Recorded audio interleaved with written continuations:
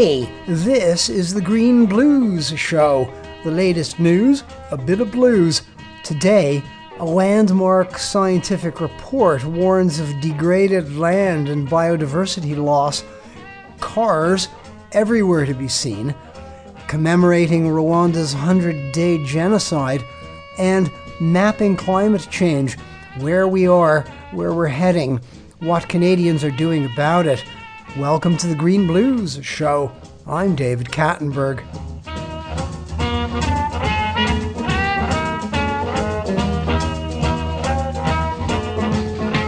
Out of sight, out of mind. Nothing better exemplifies this old saying in as vile a way than the masses of congealed fat, grease, feces, hygienic paper, and non-decomposable plastic that clog the sewers of major cities around the world. Fatbergs, they're called. Microbiologists at Aberystwyth University in Wales have recently identified a pack of human pathogens in a fatberg sample courageously extracted from sewers beneath the streets of London. They found a few unusual parasitic worms and a host of intestinal bacteria. Not surprisingly, several of these bugs were resistant to antibiotics, the inevitable consequence of being exposed to drugs peed and defecated by the millions of people living just above and the forces of natural selection. Chinese researchers recently identified almost 400 different types of resistance genes in sewage flowing beneath 17 of China's cities, conferring resistance to almost all human antibiotics. What to do about this awful, potentially hazardous mess lurking just meters beneath our homes and streets? Tackling the overuse and misuse of antibiotics that breed resistance is a hugely vexing challenge. By comparison, reducing the flow of wastes that should never be flushed down a toilet or poured down a drain should be straightforward.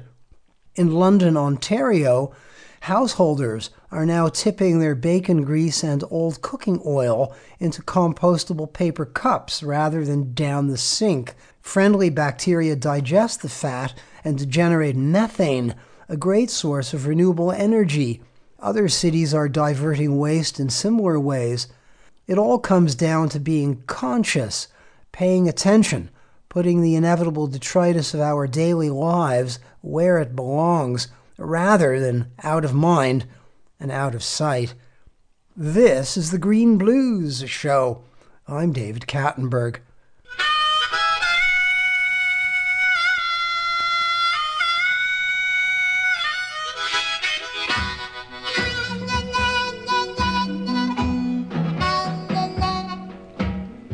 Don't lose your eye, man, despite your faith.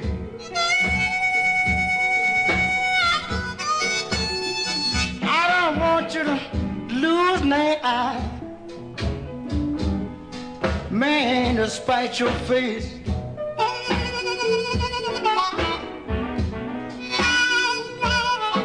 Because the people steady snitching on you,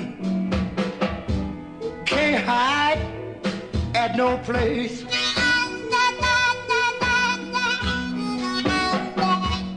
If you do wrong, the world is gonna find you out.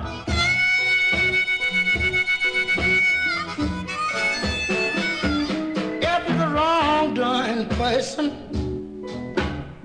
the world gonna find you out.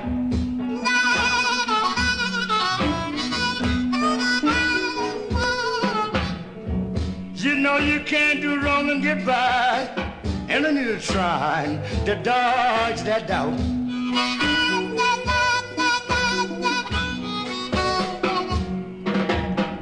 If I was you, I'd play fair in anything I do.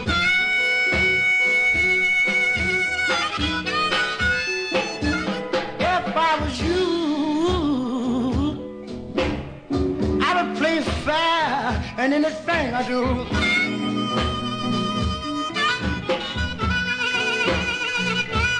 Anytime when the people found out that you crooked man did not go do nothing in the world for you.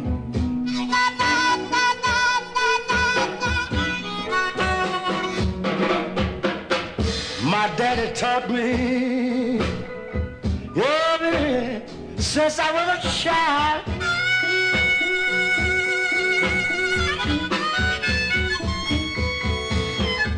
My daddy taught me ever since I was a child.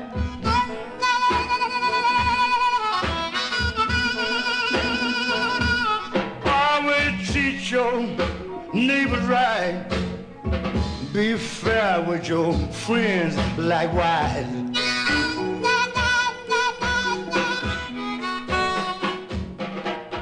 Sage words from Sonny Boy Williamson. Don't lose your eye. Sonny Boy Rice Miller on harmonica, joined in this 1955 recording by his King Biscuit time cohort Robert Jr. Lockwood on guitar, Willie Dixon on bass, and Fred Bello on drums. Human beings are an industrious and highly invasive species. As Earth's human population approaches 7.5 billion, the planet's land surface and oceans are being degraded at an alarming pace. This is the conclusion of a recent report by a group called the Intergovernmental Science Policy Platform on Biodiversity and Ecosystem Services, IPBES for short. Jake Rice is scientist emeritus with the Canadian Department of Fisheries and Oceans. He co-chaired IPBES's America's Assessment. What do we mean by land degradation in 2018? And focusing perhaps specifically on the Americas. And what are the drivers of land degradation? Land degradation is converting lands from a more natural state to a less natural state. So degradation is relative to where you used to be and making it support less biodiversity. For about the first 3.5 centuries after European colonization of the New World, most land degradation was simply transforming lands from forests and grasslands to agriculture. And we did that very efficiently. 95% of the grasslands, the tall grass prairies in the Americas, in North America, got converted from natural to human-dominated, either cropland or pasture land. Most of the eastern forests, the hardwood forests, were converted as well. The drivers now in North America in particular are more urban sprawl and the fragmentation of infrastructure, roads, pipelines, things like that break up nature in ways that the animals and the plants encounter more and more small patches rather than large expanses. And a collection of small patches almost always has less total diversity than an equal amount of land in large patches. But it's amazing that in your report you indicate that over 1/3 of Earth's land surface has been converted to human agriculture and livestock production. 1.5 billion hectares, a third of the Earth's surface, and it's rising in some form of agriculture or industrial food production. That may be a surprising statistic to people who aren't tracking what's happening to the lands around them. But it's a reality. And it's accentuated by an increasingly globalized economy of food production, so that most of the land transformation in South America from forests and grasslands or wetlands to agriculture is for export of beef, soybean, and other crops to the developing markets in Asia as those economies strengthen and can afford to import food rather than have a reliance on small-scale farms locally. So what's been lost, Jake Rice, as the result of land degradation, largely associated with agriculture, but also urbanization, urban sprawl, as you put it? What's been lost in the realm of biodiversity? The way I've found to explain it that rings home to the widest range of people is to say, if back in the 1500s, at the time of the first European colonization of the Americas, someone had gone for a walk through the countryside, whether it was a forest, a grassland, along a stream bank, or whatever, and they would have been aware of the diversity of plants, birds, mammals, fish that they saw. Today, if they took that same walk, there would be about a third less diversity of nature.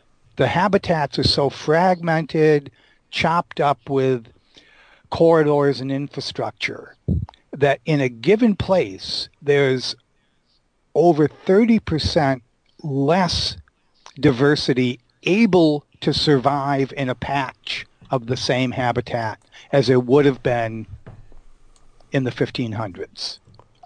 And tell me where wetlands and native grasslands fit into that.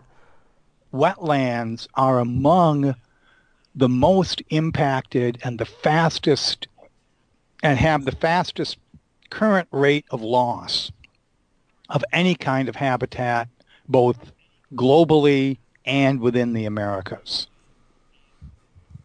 It's a combination of increasing demand for the water that the wetlands need to replenish them, the fact that wetlands are often places which are easy to convert into agriculture or urbanization by just improving the drainage and changing the water flow coming in.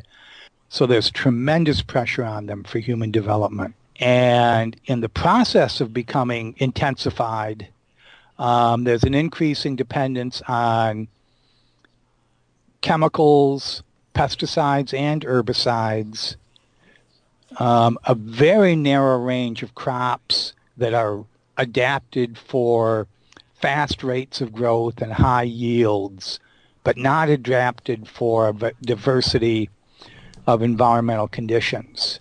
I think one of the huge problems today, which the authors of the various IPBES reports allude to, is the fact that human beings, huge swaths of the North American population are removed from the areas of land that are being degraded in order to satisfy their consumptive patterns. We no longer see what's going on. There's a spatial disconnect, is the term you use. Thank you for making that point, because it is one of the major emergent conclusions that we draw from the overall assessment. The increasing disconnect between what people consume and what was necessary to produce the thing consumed increasingly makes the consumer both unaware and uncaring of where it came from. It came from the grocery store, or increasingly, it came from, I ordered it online. We have lost any understanding of how our well-being depends on the nature that produces it. And we're no longer personally suffering, or so it appears to us that we're not suffering in any way as the result of the damage that's being caused. We don't feel the damage. We're actually living off the rest of the world and the future. One of the things that we were able to do in this regional assessment for the Americas is document that globally, the Americas have 40% of what's called the global biocapacity. That's the total capacity of the planet to produce things for humans to use and to get rid of the wastes that humans produce. 40% of it resides in the Americas, and we have 13% of the world's population. And we are using nature. We're causing that 13% of the global population is causing 22% of the footprint of humanity on the planet. So we're using nature almost twice as fast as nature can replace what we're taking from it. And part of it is we're borrowing from the future, borrowing from our children, and part of it is we're importing nature from the rest of the world in exchange for paying them money, which we have in abundance compared to much of the world. And the degree to which we have to adjust our patterns of consumption to live in harmony with even the rest of humanity, let alone the rest of humanity and nature, is a very serious challenge to all of us.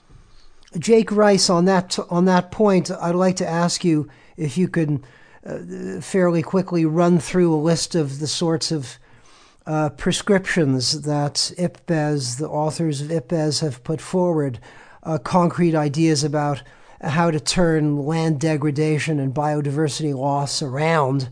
And alongside that, it's interesting what you say in the report that the payoffs exceed the costs by like tenfold. Like the advantages, the payoffs of turning things around and doing what, reforming our activities actually exceed the costs of doing so by tenfold. That's specific to land degradation, but that's an important message. And the other part of that message is we're going to have to pay upfront today for benefits that are going to accumulate in the decades to come. Rehabilitating degraded lands is an excellent strategy, and it will pay off tenfold over time. But we have to pay today, and we have to stop doing the things that caused it to be degraded, in order for the rehabilitation to be successful. So we've got to pay today for these benefits in the future. Rehabilitating degraded lands is a good strategy, not degrading lands to begin with. How do we rehabilitate those lands? Again, it depends on what caused the degradation. We certainly stop releasing surplus nutrients into aquatic systems. We stop polluting our lands. We stop unnecessarily transforming natural lands into sprawling suburbs and more transportation corridors and things like that. If we continue to condone urban sprawl, we will continue to lose biodiversity, nature, and the things nature provides to us. If we increasingly disconnect our understanding of what we're consuming from our understanding of where it came from, what in commerce is called the chain of custody of a product. I work in fisheries, and eco-certified fish, you can tell from the time it was caught till the time it was put in the shop, it was caught with sustainable gears by fisheries that are not over-harvesting the stock but allowing it to grow. The activities of the fishing vessel were sustainable. They weren't throwing plastic in the ocean. And becoming an informed consumer, insisting that not you get the cheapest thing or you get the most, but you get the thing that is produced globally most responsibly, and make that your consuming option. One other area I don't want to forget that we talked about in the assessment is the fact that pricing, taxation, just like there's now talk of carbon taxes as a way to deal with the cost to the planet of greenhouse gas emissions. Beginning to have pricing based on what it costs the planet to produce the product being consumed rather than what it costs the individual grower or producer.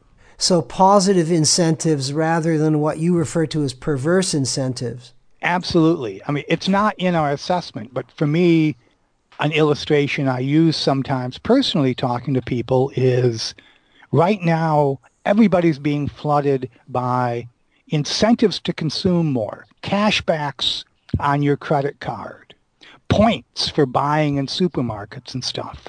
These are incentives to consume more because they you'll get something back if you consume more. I would like to see some incentives offered by credit card companies, store chains and stuff, incentives to consume less, because that's what we need on this planet. Few of us need to consume as much as we do to have a good quality of life. Jake Rice, I'd like to thank you for joining me on the Green Blues show. Thank you. Thank you for the interview.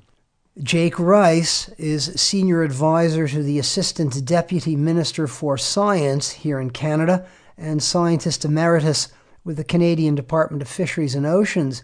He co-chaired IPBES's America's assessment.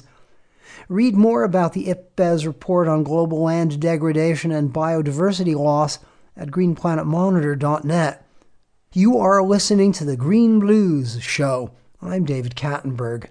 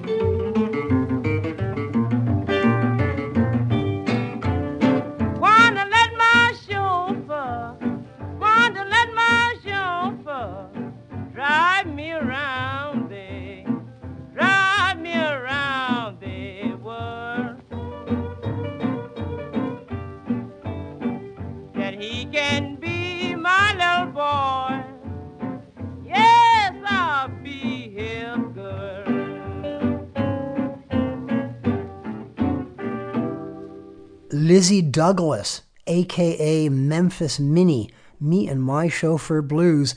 Memphis Minnie began her career at the age of 13, busking on Memphis's iconic Beale Street.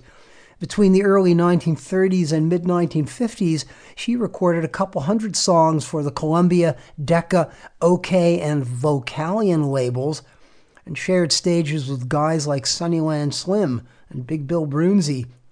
Me and My Chauffeur Blues, recorded in Chicago in May 1941, was among her biggest hits. Memphis Minnie passed away in 1973. A headstone marking her resting place was paid for by Bonnie Raitt.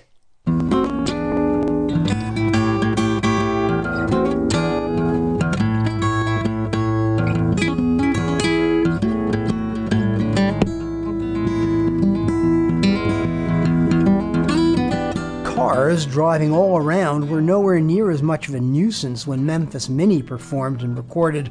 Here's something about that. Closer to the window, we can see streets lined with parked cars and cars moving everywhere. This is reduced to the occasional cyclist weaving in between the cars. But this is clearly an automobile-dependent city. There are so many cars in the world clogging up the cities and choking up the highways and smashing into each other and blowing up trucks and all of this kind of carnage that you see in these astronomical medical costs that are associated with all of this. Everybody drives a car. That's one of the biggest pollution in the world. Just a few days ago, I was traveling from Buffalo on a thruway, and I think about it every time I go on a thruway or on a highway. I see cars ahead of me. How much pollution is that? And no wonder we have problems. And are we going to do anything about it? Who's willing to walk now? Nobody. And so, I mean, we got to give up our cars. We've got to start walking or ride bicycle. But, I mean, are we going to do it? Nobody's going to do it. For me to give up my car for the sake of the earth, boy, that'd be a big step for me.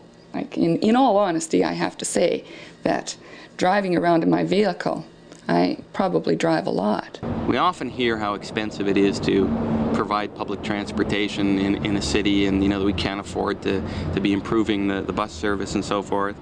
But in fact, when you tally up the numbers, the most expensive way to get around is a private automobile. And if the car drivers actually paid their fair share, I think in one fell swoop, we'd reduce probably by 50% the number of car trips in Edmonton, and suddenly people would be buying mountain bikes and getting out and riding them. You'd see a flurry of, bus pass sales, and you'd really see a lot more customers for the alternatives to the automobile. It's been estimated that the hidden costs of the car, the hidden subsidies to each car driver are on the order of $3,000 per car per year. While we do subsidize public transportation to the tune of something like $300 million, I think that's correct, per year, the subsidy to private transportation per year is $2.3 billion. It comes out to something like $2,600 per vehicle per year. Now that's consistent with figures from other studies around North America. That's the cost of policing, of road maintenance, of traffic courts, of all of those things that we pay for as taxpayers, whether or not we are automobile drivers. So that's the kind of thing that has not normally been part of an environmental audit. Some people figure that the average automobile takes up, when you add all the space that's required for automobiles in terms of downtown parking, shopping malls, etc., automobiles actually take up 3 times more space than houses do. The real challenge for those of us is reducing our dependency on the automobile. It is killing us in many, many ways. Absolutely. It's the quintessence of sustained development and conviviality and a dignified life. A lot of great authors have noted that. For example, H.G. Wells said, "Every time I see an adult on a bicycle, I know I have renewed hope for the future of the human race." And Ivan Illich, in the preface of his book Energy and Equity, says that socialism can come only by bicycle. So the bicycle, it's absolutely the perfect tool for changes. When you see change from four wheels to 2, everything changes. Your lifestyle, the city, your relationship with others, your ambitions, your creativity, everything improves by that change. And you maybe even get there quicker. That's the way I think it should be. I'd like to see more of the people walking and less of the cars out there. So that we were hoping the bikes, if somebody has to get somewhere from one end of town to the other or something, instead of hopping in their car and driving, they could take a bike. and maybe relieve some of that congestion on the roads. I don't think that people naturally, it's not in their genes that people want to drive all day to get to work and to pick up the kids at the daycare and go shopping. It's not, people don't want to do that. They do that because, you know, their work is 5 miles away, and then the shopping center is 3 miles in the is 3 miles in the other direction, and then the kids are at the daycare somewhere else, so they're driving around like mad. You know, we could be designing communities so that the daycare center and the workplace and, you know, and the shopping and the library and all those things are nearby, so you could walk and ride your bike to those things. We have to unhook from this thing. Of course, the ultimate alternative would be to abandon the frivolous use of automobiles, to prohibit the use of automobiles in our downtown city cores, the frivolous use of automobiles, allowing cars to just run at random through the city for sightseeing or whatever purpose, beside a reasonable public transit system that's running, in a lot of cases, empty or nearly empty, just doesn't make any sense to me. Voices from the Earth Chronicles vault, in order of appearance: Mark Roseland, John Dunbar, Jake Thomas, Ann Lansley, Tooker Gomberg, Robert Silverman, Rob McMahon, and Don Malcolm. Find out who these folks were and are at greenplanetmonitor.net. Here's a blues tune about automotive insanity.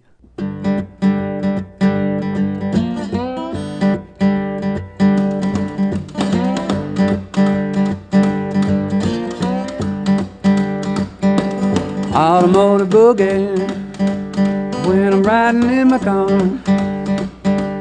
when I'm behind the wheel of my automobile, I feel like I'm a star.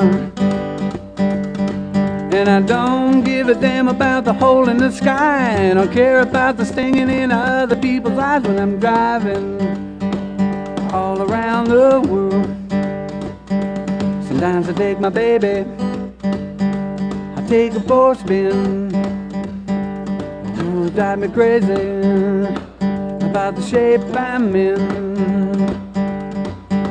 Pull out of the parking lot, heading down the road, on ramp freeway, let the sucker roll. It's happening all around the world. The automotive boogie all around the world. Better take it easy, what's the sign we pass? Man on the TV said we're running out of gas, and it's happening all around the world. The automotive boogie, the automotive boogie. The carbon monoxide blowing out the pipes, poison in the atmosphere, you know that ain't right, and it's happening all around the world. That automotive boogie all around the world. Traffic jams everywhere.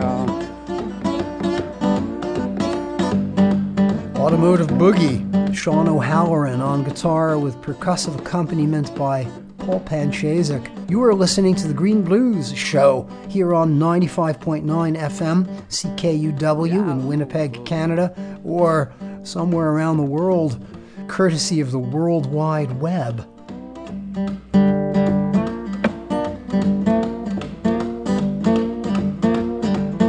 Spring is well underway. Summer will soon be here.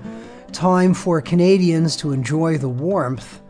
In the tiny East African nation of Rwanda, this is the time of year to commemorate mass murder.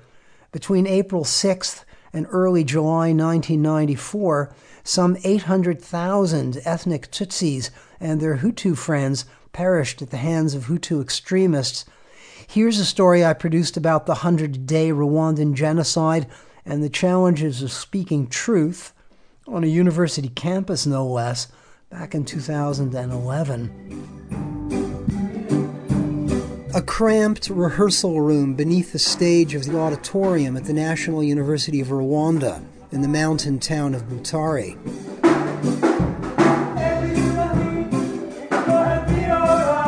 A guitarist perches on the edge of an amp, noodling on his axe. A drummer picks up the beat, Half a dozen other students clap, sway, and sing an iconic Bob Marley song.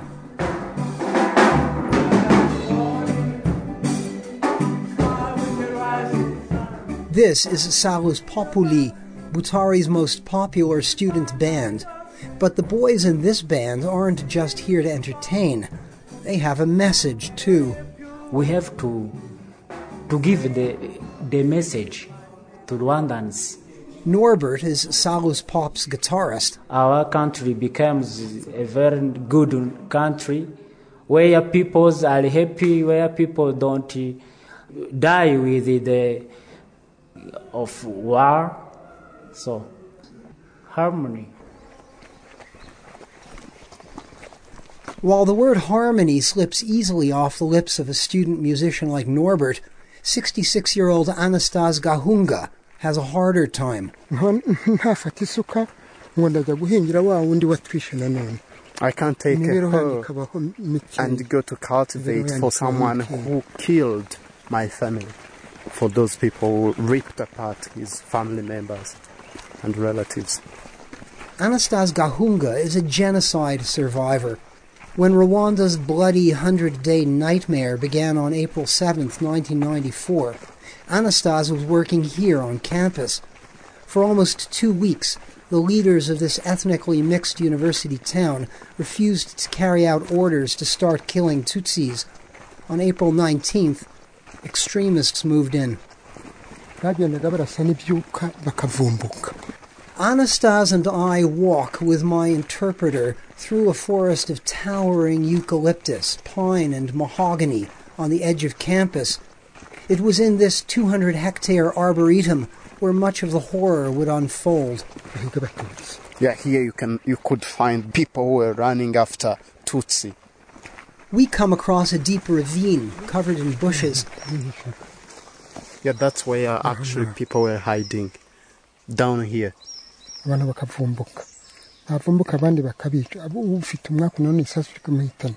Soldiers could come and either shoot in the air or directly shoot inside there, and that's how they could be caught. Anastas managed to survive because his workmates thought he was a Hutu. His family was less lucky.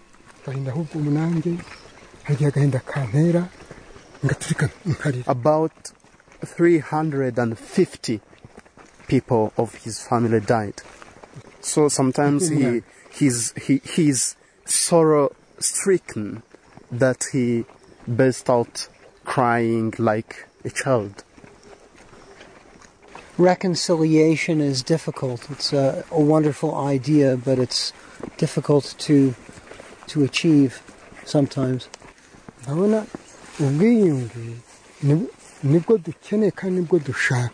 Yeah, we need the reconciliation.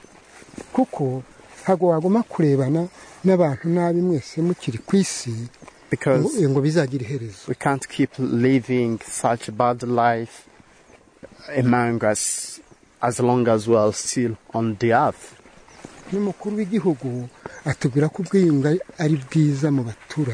Because even our president tells us that reconciliation is important, that we have to live as we used to be in the past. About how Tutsi student and the Hutu student are living together, I think. Mugisha Magnifique is a fourth-year university student. He thinks reconciliation on campus is possible. In fact, it's already happening. The top leaders of our country has urged students and the whole population to live together and to reconcile themselves. So everybody does it, just like that. Yeah. No problems. There are no problems at all between... Knowing some of the backstory, I push Mugisha a bit.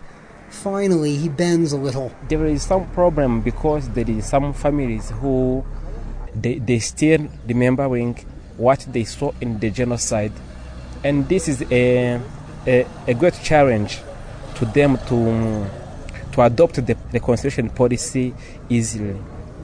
Hello. Hello. Hi. Hello. I recognize you.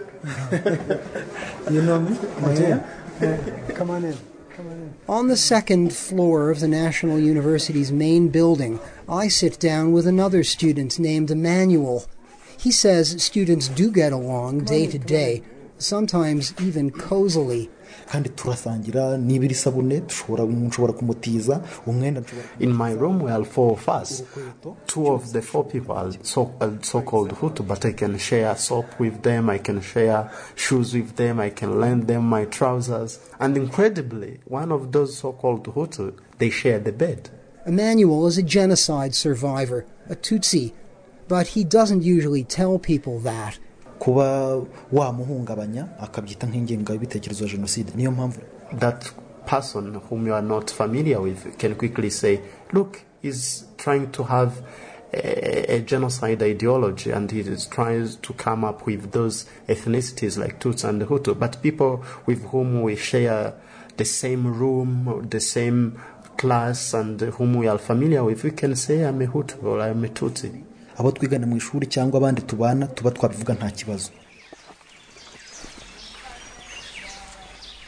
Magnifique and Emmanuel have reason to accentuate the positive. They're both Tutsis, and a Tutsi governs Rwanda. Hutu students tell a different story.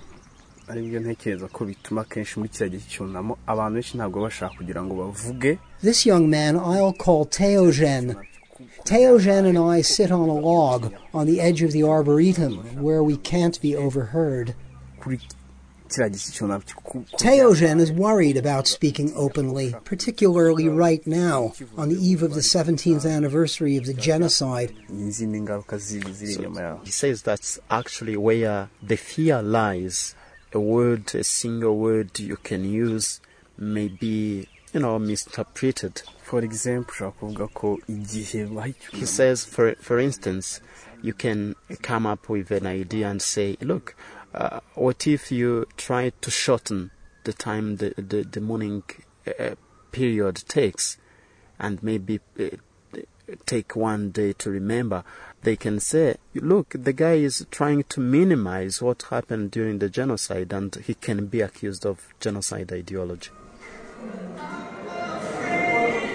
If you can't talk on a university campus about what actually happened in the 1994 genocide, for example, how many Tutsis and Hutus perished over those dreadful 100 days, where can you discuss such an issue? Julian is a member of Butari's university community. I've invented the name. I've also changed Julian's voice. Free speech on campus is impossible during Genocide Commemoration Week, Julian tells me, especially when there are student spies about. Whenever you stumble on something or you go astray, they report you. You think you are with your friends. All of a sudden, it's reported. Then it can even boomerang on you without you knowing it's happened. Nothing could be worse for a student or a lecturer than to be accused of genocide ideology. For example, by suggesting that it wasn't just Tutsis who perished in the 1994 genocide. During the genocide, not only Tutsi were killed, but also Hutu were killed. These people are not even allowed to remember their relative or their parents who actually died during the genocide. When you treat them like that, you develop some kind of tension, which maybe explode sometime. It's that kind of tension that prompted 4 anonymous Hutu students to write an open letter to Rwandan President Paul Kagame on an opposition website. Tutsi students are favored, the dissident writers complained, while Hutus are spied upon and dispersed. If the current situation continues, the students summed up darkly, we may be driven to demonstrations, perhaps to be shot. 17 years, it is not too much to heal all the wounds for different people. Salus pop musician Jean Lambert and I are chatting on the front patio of Butari's major hotel. He levels with me. Making music together has not always been a bed of roses for his 20 student bandmates. Sometimes with the groups, with the families we came from, there are some challenges to accept our decisions. Jean Lambert's pal, Patassé, is upbeat. He's the band's drummer. Unity is what drives him. We are moving. We are a new generation. We are thinking of the future of our music, the future of our life. We can't forget what happened, but we are free to forgive. Are you ready for them? Are you ready for them? Please welcome the National University of Rwanda Orchestra, Salus Jean Lambert and Patassé were outside Rwanda when the genocide took place, and therefore have no horrid memories to forget. And their man is running the country on behalf of all Rwandans. So maybe it's easier for them to look to the future. A recent report said 60% of Rwandans have reconciled, so you could say the cup is more than half full. But here in this little university town, reconciliation means different things to different people. How can you even measure it? President Paul Kagame can say it's happened. He can banish the words Tutsi and Hutu from the public lexicon. But that will not make ethnic identity and traces of resentment go away. Here on this campus, they will merely become whispers. I'm Dave Kattenberg on the Butare campus of the National University of Rwanda. Read more about the 100-day Rwandan genocide and current debate about what it was all about at greenplanetmonitor.net.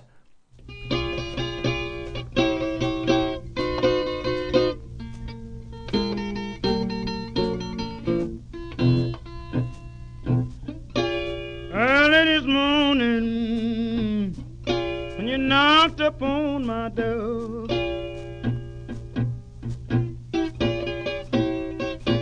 early this morning, ooh, when you knocked upon my door,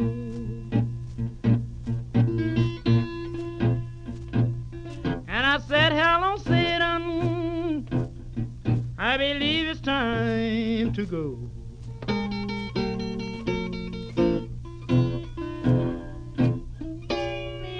Devil was walking side by side.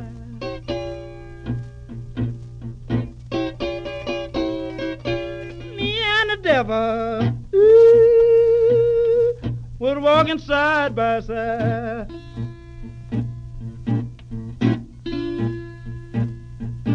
I'm going to beat my woman until I get satisfied.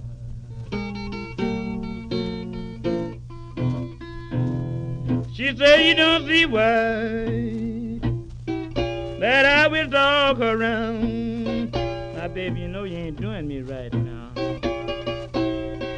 She said, you don't see why ooh, that I will dog her around. It must be that old evil spirit so deep down in the ground.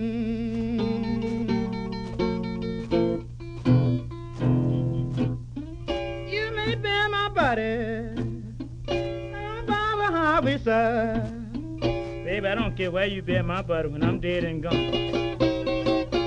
You may bear my body ooh, down by the highway side.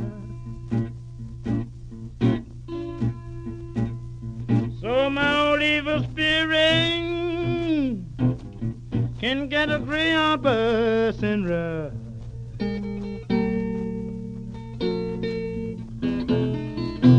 Me and the Devil Blues, Robert Johnson. Cartography, the art and science of map making, is a marvelous pursuit. Maps tell you where you are and guide you to your destination, the quick way, perhaps down the scenic route. Some are designed to help change direction altogether. Such is the aim of a brand new set of maps developed by climate change scientists and geographers at the University of Winnipeg. The Climate Atlas of Canada, just released, illustrates what Canada will look like in great detail as planet Earth warms. Ian Morrow led a team that created the Climate Atlas of Canada. The Climate Atlas is a very powerful tool because it, for example, shows that, you know, in a place like Toronto, and we can click into it, in a place like Toronto, if you zoom into that area, so we're clicking down, you can kind of see the graph paper lines. If you click into Toronto, in an average summer right now in Toronto, they get about 12 plus 30 days on average. And if you take a look at the high carbon far future, that's going to jump up by about 43 plus 30 days, and a place like Toronto is going to have about 55 plus 30 days in an average summer. If we look at Winnipeg, Winnipeg has similarly startling numbers in terms of the number of hot days. These plus 30 days, on average, we have about 11 plus 30 days in Winnipeg. At the later part of the century, 2051 to 2080, in a high carbon scenario, that's going to jump up by about 36 plus 30 days, and we're going to have, you know, almost 50 plus 30 days, again, in that high carbon far future. And we start to think about that, and we're like, that's on average. You know, that's jumping up to like almost 2 months of plus 30. And when you think about, you know, seniors, and you think about people without air conditioning, and you think about vulnerable populations with respiratory issues, you know, this is actually a threat to people's lives. We like to show this example because, one, it's startling. Like, and you look at the map, like you can zoom out, and so we're zooming the map out right now, and you look at the country, and it's blue in most of the places, but you look at the center of the country where we are on the prairies, it is incredibly hot in that high carbon far future. Southern Ontario, parts of the valleys, interior valleys of BC, like you can just see where the risk is in a very real way. And so this is, you know, in a academic sense, in a planning sense, it's a risk assessment tool. In a public sense, in a policy sense, it's, you know, broad education, and people can start to kind of think through this. But these play buttons on the map are also these kind of stories of hope and resilience. So back to Toronto, if we click on Toronto, there's a city councillor there, Gord Perks, and he talks about how he's been going into communities telling people, like, this is what the global climate models say. This is, you know, a future that is going to potentially impact us negatively. And he started kind of pounding the pavement, and from the ground up, from the grassroots, he started to speak with different faith leaders in Toronto. And it turns out that the mosques, the temples, the synagogues, the churches, you know, are ideal spaces to gather. And in this kind of, you know, hot future that these faith leaders, who I guess were meeting regularly as a kind of, you know, interfaith kind of group, said, hey, maybe we're part of that solution. And they've started to build backup generators and, you know, the necessary supplies for heat waves.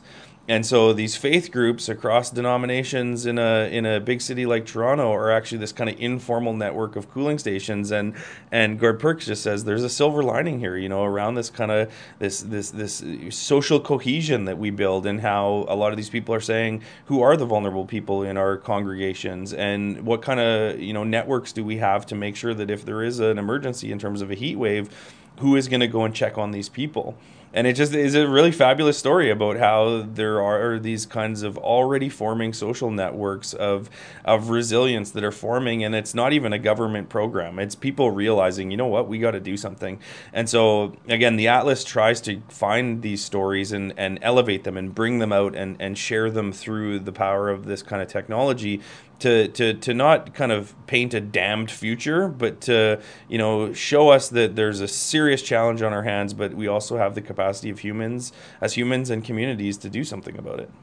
Can users interact with the climate map and actually contribute to it? Is there some way for people to insert their own stories as they go along? Yeah, so as we move forward, you know, we had an idea. We've implemented this idea as a group at the Prairie Climate Center. We're pretty excited about it. Again, people seem pretty interested, but we're looking at how to kind of create a participatory map where people can participate and be part of this.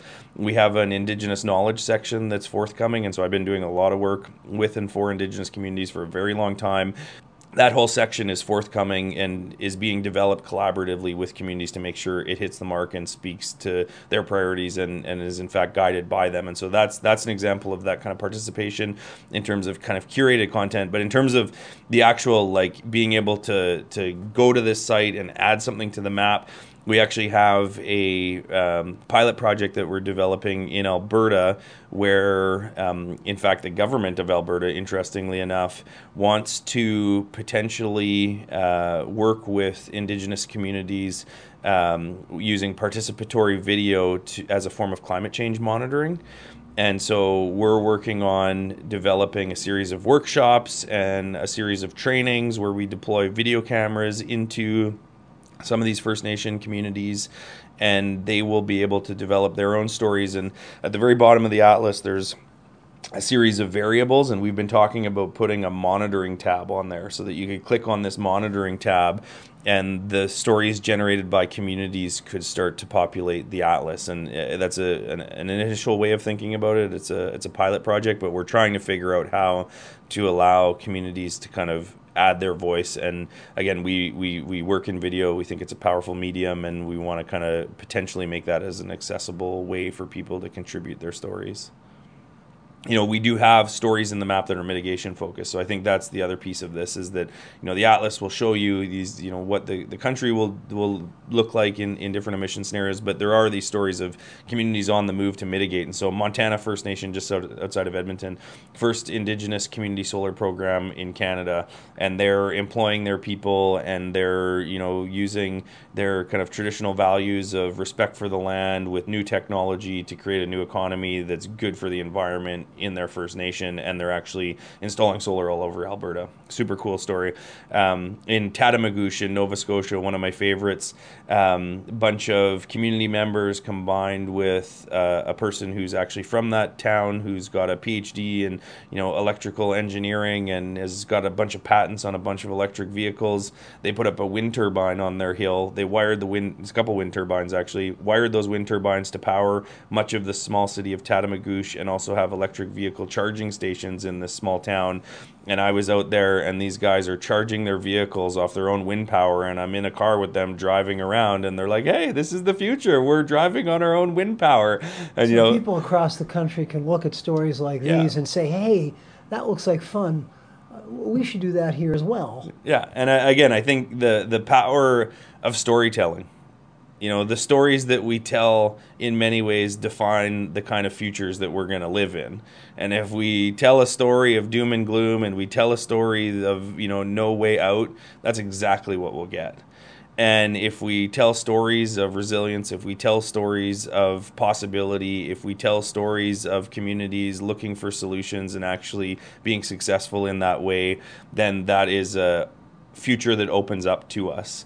And, you know, that teaching came to me from a woman named Elisappi Ishilutak in Pangnirtung, and she said to us in an interview, we made a film called Inuit Knowledge and Climate Change in the Arctic, which is, there's also a link to that. I made that with Zacharias Kunuk, the acclaimed Inuk filmmaker, and this elder told us, she just said, like, you have to be very careful around how you talk about these things. And that was her teaching, was that, you know, if you cast it in a certain light, that's what happens.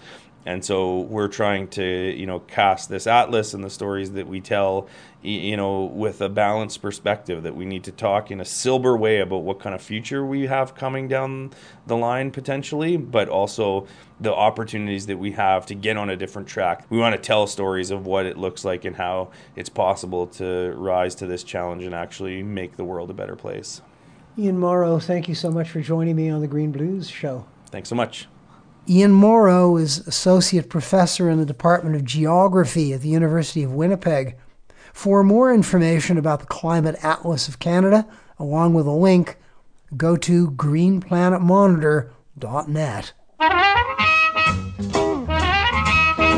And that's it for today's edition of the Green Blues Show. The latest news, a bit of blues. Listen to us on CKUW 95.9 FM, University of Winnipeg Radio here in Winnipeg, and at ckuw.net. Subscribe to our podcast at greenplanetmonitor.net or around the world on iTunes. Pass the word along. The Green Blues Show is created by Earth Chronicle Productions in cooperation with CKUW 95.9 FM. We're both based in Winnipeg, Canada. I'm David Kattenberg. See you again next time.